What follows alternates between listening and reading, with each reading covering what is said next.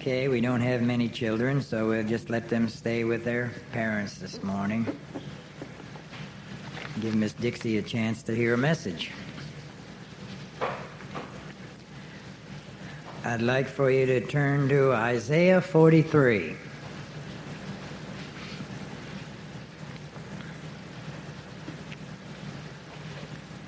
In Isaiah 43.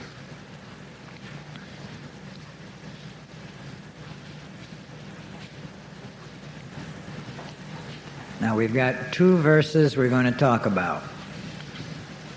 Verse 11 and verse 25. So let's read verse 11. I, even I am the Lord, and beside me there is no Savior. Verse 25. I, even I am He that blotteth out thy transgressions for mine own sake, and will not remember thy sins. Let's bow our heads. Father, we thank thee for thy word and for those you have sent out here this morning, and ask that thy Spirit will be the teacher of all of our hearts, including the heart of thy speaker.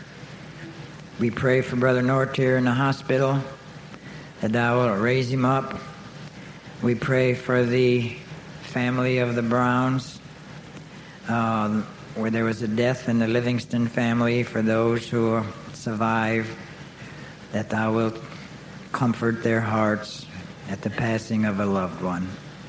And for our sick ones, we pray for them. We remember Miss Icky and Miss Petey and Audrey and others that are part of our fellowship. But right now, at this time, we ask that thou wilt bless the reading of thy word and the preaching of thy word. We ask in the name of our Lord Jesus. Amen. See, as we've read both of these verses, we find that they both start with a double confirmation. I, even I. Now, this is so that you may pay special attention to what you read. Now, the Lord doesn't put extra words in the Bible just to fill up space. Every one is there for a good reason. It's for your eternal welfare, that you understand that God is Lord, and the Lord is the Lord Jesus Christ. The Lord of the Old Testament, called Jehovah, is the self-existing, eternal, immutable being. He never changes. Turn to Malachi 3:6. Malachi 3:6, right in front of Matthew. Malachi 3:6 says, "For I am the Lord, I change not. Therefore ye sons of Jacob are not consumed." Now let's look at the same thing in the New Testament. Hebrews 13:8.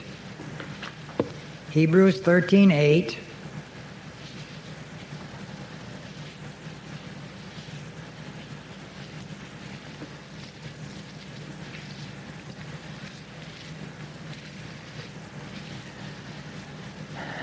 Jesus Christ, the same yesterday, today, and forever. You see, he never changes. The God of the Old Testament, we just read in Malachi, says, I change not. We read in Hebrews, the Lord Jesus Christ doesn't change. Same yesterday, today, and forever. Now, one of the things that he never changes is his mercy and compassion. That's why he says, therefore, ye are not consumed. There would be no human race if it were not for God choosing some to salvation back in eternity, and by his grace and mercy allows sinners to live in order to call out the elect and save them. How does the Scriptures explain that? Turn to 2 Peter 3:9. 2 Peter 3:9 is going to tell you why God lets sinners live on earth without casting them into hell as soon as they sin. 2 Peter 3:9, the Lord is not slack concerning his promise. In other words, he's not gone back on his promise that the wages of sin is death, as some men count slackness, but is long-suffering to usward, not willing that any should perish, but that all should come to repentance. The usward is those that Peter wrote to, naturally. Who did he write to? The first verse tells you those that have obtained like precious faith with us. So it's usward. And the Lord Jesus Christ is the one that's absolutely not willing that any should perish. And how do we know that? Well, let's look at John 6:39. John 6:39. This is our Lord Jesus Christ confirming to the Father that He's not going to let anybody perish that the Lord has set His love upon. This is the Father's will, which has sent me, that of all which He hath given me, when? Back in eternity, should lose nothing. I should lose nothing, but should raise it up again at the last day. Verse 40, same thing. This is the Father's will that sent me, that everyone which seeth the Son and believeth on Him may have everlasting life, and I'll raise him up at the last day. So interesting to end these verses with, I'll raise him up at the last day. I'll raise him up at the last day. Verse 44 says the same thing. I'll raise him up at the last. Why is that important? Because our Lord has promised us new bodies. He's promised us a resurrection body like unto His glorious body, very similar. And that's the believer's hope. You and I aren't spirit people. We're not going to be floating through the air for eternity. We're going to have bodies, resurrected bodies. Naturally, if we die, they'll be resurrected. If we are living when the Lord comes, they'll be changed. But they'll be just like a resurrected body, same type of body. And that's why our Lord confirms it over and over again. I'll raise them up again at the last day. You don't have any problem. You die, I'll raise you up again. You remain faithful and believe when I come, I'll change your body. Now that's our living hope. That's what I'm living for. A body that won't sin. Not just a body that won't cry or won't get hurt or will live forever. A body that won't sin, so that I can have fellowship with the Lord Jesus Christ, the one who paid my eternal sin debt. Eternal. How long is eternity? There's no end to it. That's how long you and I justly deserve to be punished for our sin. The Lord Jesus Christ paid that sin debt. Boy, are we indebted to Him. Now, the one who is Lord and has all power in heaven and earth, that's the Lord Jesus Christ in Matthew 28:18. And that means that His lordship covers every human being that ever draws breath. Most people on earth do not own the Lord Jesus Christ as Lord. But that does not alter His lordship or their subjection to Him. They will bow and they will confess Him to be Lord one day. They're not going to get out of it. Look at Philippians 2. Philippians 2, 9 through 11. There's no getting out of it. Philippians 2:9, wherefore God also hath highly exalted Him and given Him a name which is above every name. Now, how could God exalt God? He couldn't. But He could exalt the God-man. Never before had God stood in a human body. And so the Godhead came to agreement that this person, the person of the Lord Jesus Christ, is exalted above every name. That at the name of Jesus, the person of Jesus, in the body of Jesus Christ, every knee should bow, of things in heaven and things on earth and things under the earth. That takes care of everybody, I guess. Dead, living, in hell.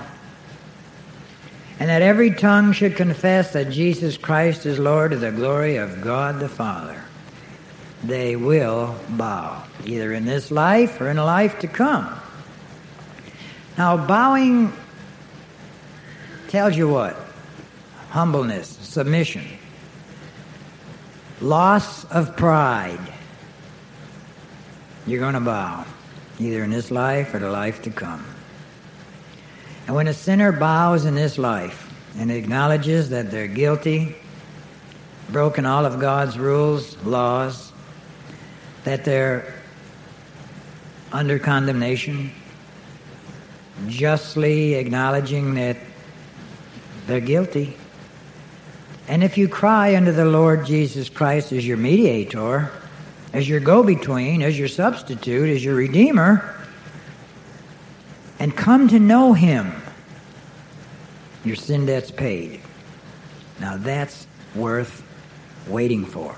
That's worth striving for. Like Ferdy's song says, there's nothing in this world worth going to hell for. Nothing. And it's a struggle with the individual. When God gives you grace to overcome, you ought to just praise him and thank him every moment of the day. Lord, you have given me grace. I know how terribly weak and wicked I am. But being lowered to some who bow to him in this life while they have breath brings in the second part of our verse. In verse 11, Isaiah 53, it says, "Besides me there is no Savior."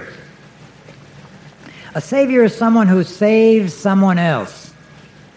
And we read of people all the time who save others. Policemen, firemen, soldiers, sometimes people, sometimes animals. And then once in a while some great person may save a city or a country. At any rate, the person being saved was or is in great danger of being destroyed. Well, of all the dangers facing people, there is no danger that even begins to compare to the danger of going to hell. Even the most frightening thing to a human being, which is death, is nothing compared to being cast into hell. Look at Luke 12:5. Luke 12:5.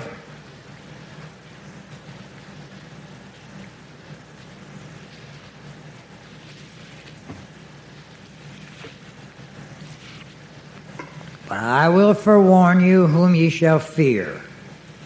Fear him, which after he hath killed, hath power to cast into hell. Yea, I say unto you, fear him."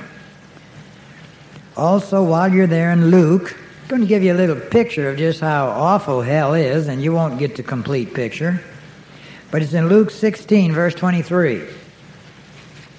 Luke 16, 23 and 24. It says, "And in hell he lifted up his eyes." As soon as he quit breathing, there he was. Boom! What a quick transport that was.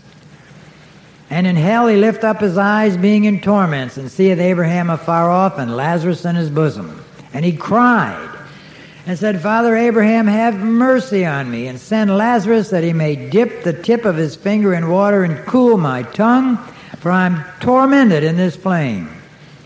Well, we think our weather is hot and people are tormented. Nothing like this guy. He just wanted a dampened finger from a diseased old man to touch his tongue. Words cannot describe, nor the mind imagine, the unrestrained wrath of God against sin. But this Savior, this one who is Lord, suffered the full force of God's wrath, and that when he hung on the cross. So awful, so beyond description, that God blanketed the earth in pitch darkness. No one has ever seen anyone punished in hell. And to keep it that way, God caused the darkness to cover our Savior's descent into hell when he went there as our surety. Silence, utter darkness, and deserted by God forever was contained in those hours upon the cross by our Lord Jesus Christ. All of this done to him because he was being punished by God the Father for our sins. He who only was perfectly righteous and acknowledged so by the Father became, as the Scripture says, sin for us. 2 Peter 1:17. 2 Peter 1:17 is where we find that he perfectly satisfied the Father. When Peter, James, and John was on the Mount of Transfiguration, they even saw Moses and Elijah, which to me I would have never forgotten. But Peter doesn't mention those two guys. He mentions that powerful voice that he heard. And he received from God the Father honor and glory when there came such a voice to him from the excellent glory, "This is my beloved Son in whom I'm well pleased." And this voice which came from heaven we heard when we were with him in the Holy Mount. Wow. Well, Peter, what about Moses and Elijah? Forget them. They're just saints. They were sinners just like I am. But that voice, I'll never forget it. "This is my beloved Son, whom I'm well pleased." And I said, as the Scriptures say, he became sin for us. Look at 2 Corinthians 5:21. I heard Brother Nortier quote that one this morning too.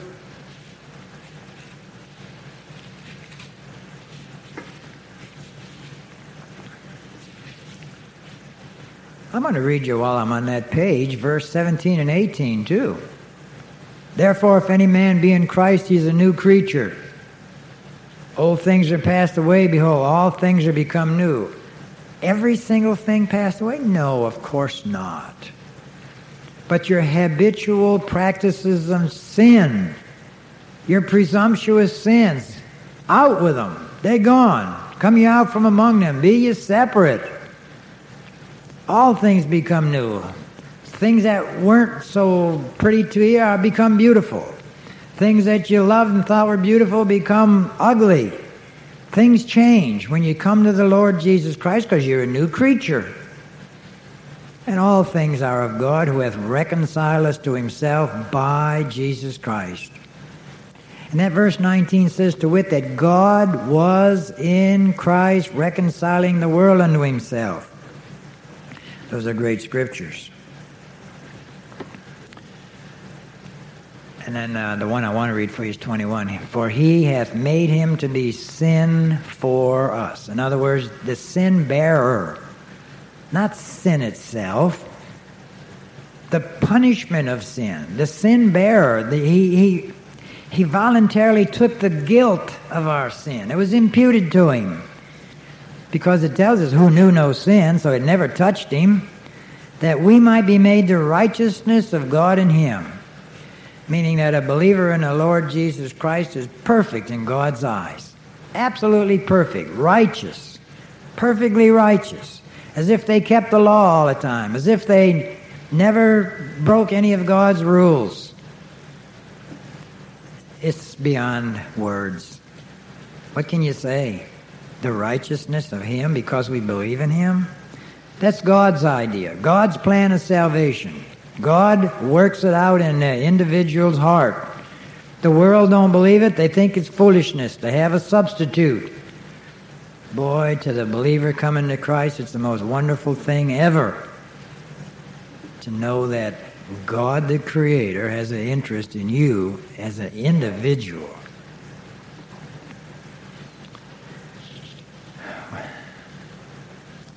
In other words, our Lord Jesus Christ suffered the torments of hell for our sin in our place.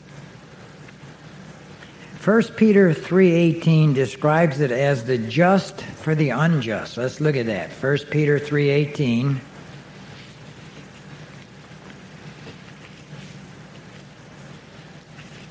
For Christ also hath once suffered for sins, the just for the unjust, that he might bring us to God, being put to death in the flesh, but quickened by the Spirit.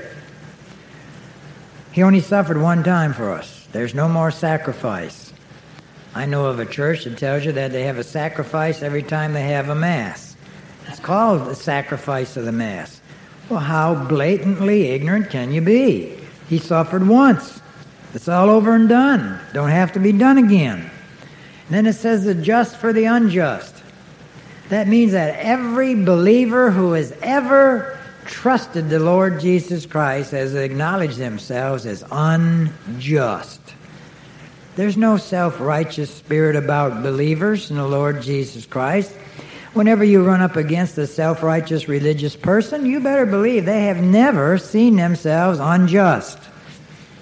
Because our Lord Jesus Christ was the just one who died for unjust sinners. Well, have you ever seen yourself lost? Have you ever really seen yourself as unjust? You say you're not sure? Well, just what lost means. Our Lord Jesus describes the condition for you in Revelation 3:17. This is the condition of lost. The problem with this verse is, though, is that people don't know it. Because thou sayest, I am rich, and increased with goods, and have need of nothing. In other words, you don't have to teach me about the Bible or about Jesus. I know all about him. And I've made my profession years ago, and I come from a religious family. And we have a nice big church full of people every Sunday. Increased with goods, First Baptist Church, it always reminds me of that. In need of nothing, rich. Here's the big thing. And knowest not that thou art wretched and miserable and poor, blind and naked. And whenever a sinner realizes, when the Holy Spirit teaches the heart, that's your condition, you're most blessed. Those aren't despicable characteristics of a sinner. Those are wonderful characteristics when you know it. Because what do? The only thing you could possibly do is throw yourself at the feet of the Lord Jesus Christ and beg for mercy. That's kind of what he tells you in verse 18. He says, I counsel thee to buy of me gold tried in the fire. That's your faith. That thou mayest be rich, and white raiment that thou mayest be clothed, and that the shame of thy nakedness do not appear, and anoint thine eyes with eye salve that thou mayest see. You see, these things are tough for the sinner coming to Christ because of his own wicked heart, his own wicked nature, and the flesh wants to repel all of these things. Now, these things are chastenings. This is how God chastens you. Just look at the next verse. As many as I love, I rebuke and chasten. So it's not a happy time coming to Christ. Not happy at all. Not beating the tambourines and holding hands and all this thing that they want you to think goes on when the Holy Spirit's dealing with you. It's not that. It's a rebuking. I rebuke and chasten you. That's if he loves you. Be zealous, therefore, and repent. Boy, the Scriptures open up stuff to our hearts when the Lord teaches us. Wretched, miserable, poor, blind, and naked. If you haven't seen yourself as lost, you do not even have a Savior. Now, the very serious thought behind our verse that says, besides me there is no Savior, is this. Everyone needs to be saved, which means everyone needs a Savior. Now, turn to Ezekiel 18:4 and we'll tell you why. Ezekiel 18:4.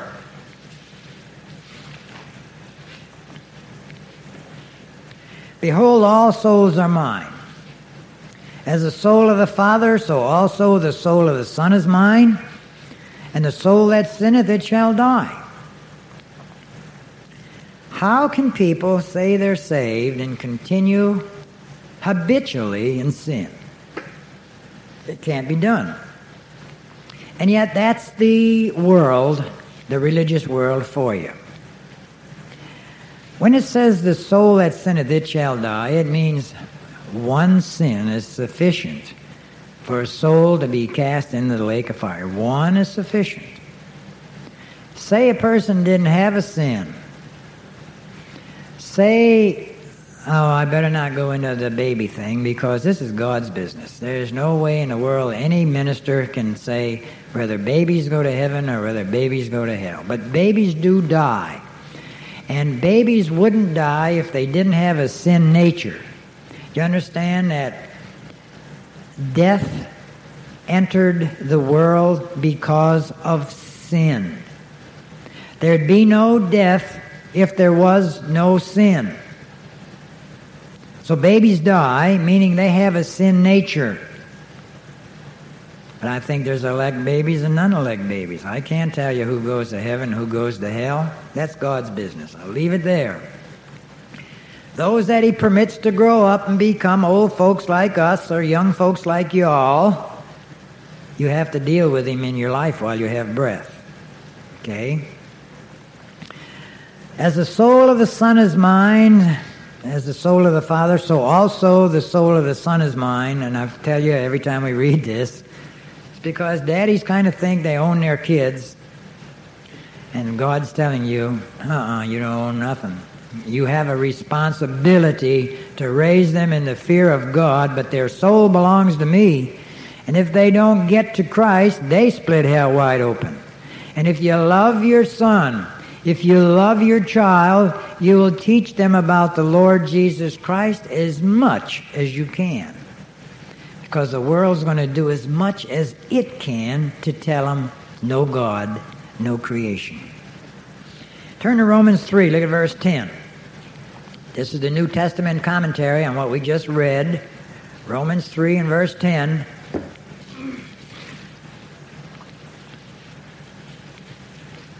As it is written, there's none righteous, no, not one. Wow.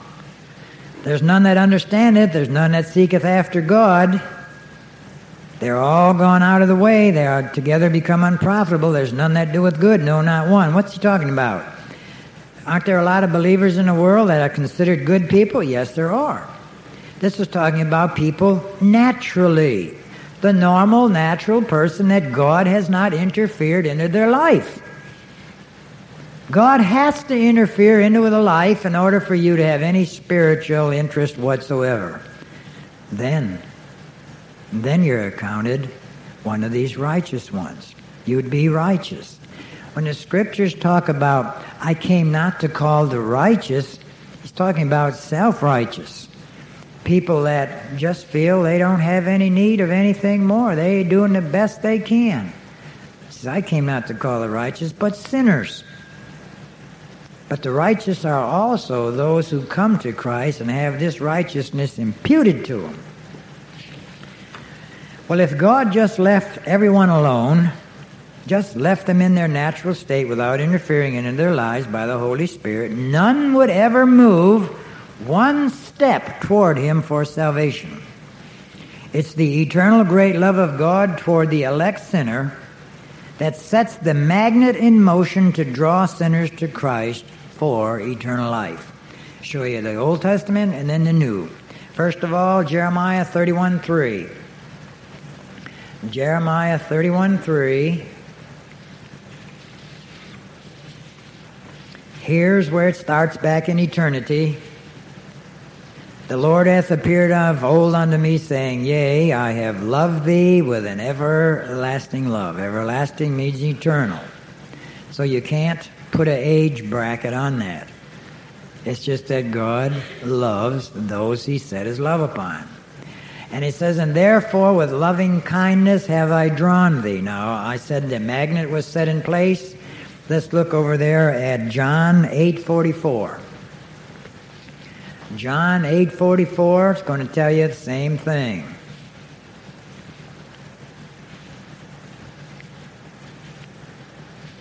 John 6:44, not 8.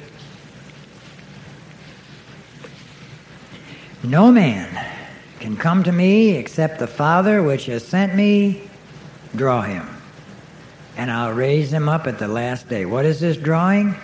Well, he says, therefore with loving kindness have I drawn thee. It's so simple to put Bible things together. If God doesn't draw you by His Spirit, you will never come. If God hasn't loved you from eternity, you will never come. Now, it's our business to find out if God has loved us from eternity. There's no harm in trying. In fact, if you try, period, it means possibly giving you the better percentage that God has loved you. People say, well, if he's loved me, well, okay, then I'll be loved. Or if he saved me, I'll be saved. It's, oh, brother. You put all of your effort into high gear to get to Christ. You lop off things. You leave friends. You leave family. You quit doing things. You quit hanging around with the old folks. Let me tell you how that goes, too. Over there in 1 Peter, I always could see this in my own life. 1 Peter, chapter 4, and verse 3 and 4. 1 Peter 4, 3 and 4. For the time past of our life may suffice us to have wrought the will of the Gentiles. What's that mean? It means up until the time you had any spiritual interest or in your soul or in eternity, you lived in a world. You had friends, you did things, whether they were good, whether they were bad. You just lived according to the course of this world. He says, when you walked in lasciviousness, lust, excessive wine, revelings, banquetings, abominable idolatries, some people are in one category. Some people can say, hey, I've done all of that. But your friends, what do they think? Verse 4, wherein they think it strange that you run not with them to the same excessive riot. Speaking evil of you. What kind of evil is that? Oh, you're a fanatic. You read the Bible too much. Oh, you got jailhouse religion. You just think you're better than we are. You see, that's what. But he says about you, who shall give an account to him that is ready to judge the quick and the dead? Yeah, you're the one got to give an account, not them. And that's why they think it's strange that you don't run with them anymore. Just a few out of mankind, the bulk of mankind, are called in the Bible natural people. That is by nature without spiritual insight and viewing the seriousness of religion as foolishness. 1 Corinthians 2:14. 1 Corinthians 2:14 is just Paul just going to tell us exactly what the normal, natural person is like. They can be a king, they can be a pauper, they can be a worker, or they can be anything. But the natural man receiveth not the things of the Spirit of God, for they are foolishness unto him, neither can he know them because they are spiritually discerned. And that scripture has meant more to me in all of my Christian life probably than any of the other scriptures, because it makes me to wonder, and it makes me to acknowledge that God had to change my life. Because I was a natural person one time. Very much interested in what's going on in the world and to make your mark in the world. I love to play sports. I love to read and study and learn things. I wanted to go to college. But until God showed me I was a lost sinner, that's the jumping off place. Now, he can show you heaven, he can show you hell, he can show you a lot of things in the Bible, and you think you're learning. Man, this is great. But the jumping off place is when God says, you're the one. You're the guilty one. And if you don't come as a lost sinner, you'll never come at all. So most sinners try to come every other way but as being utterly lost and asking for mercy. When you ask for mercy, God will grant it to you. And it'll take his time. I know the modern preachers tell you if you ask right now, God's obligated to answer you.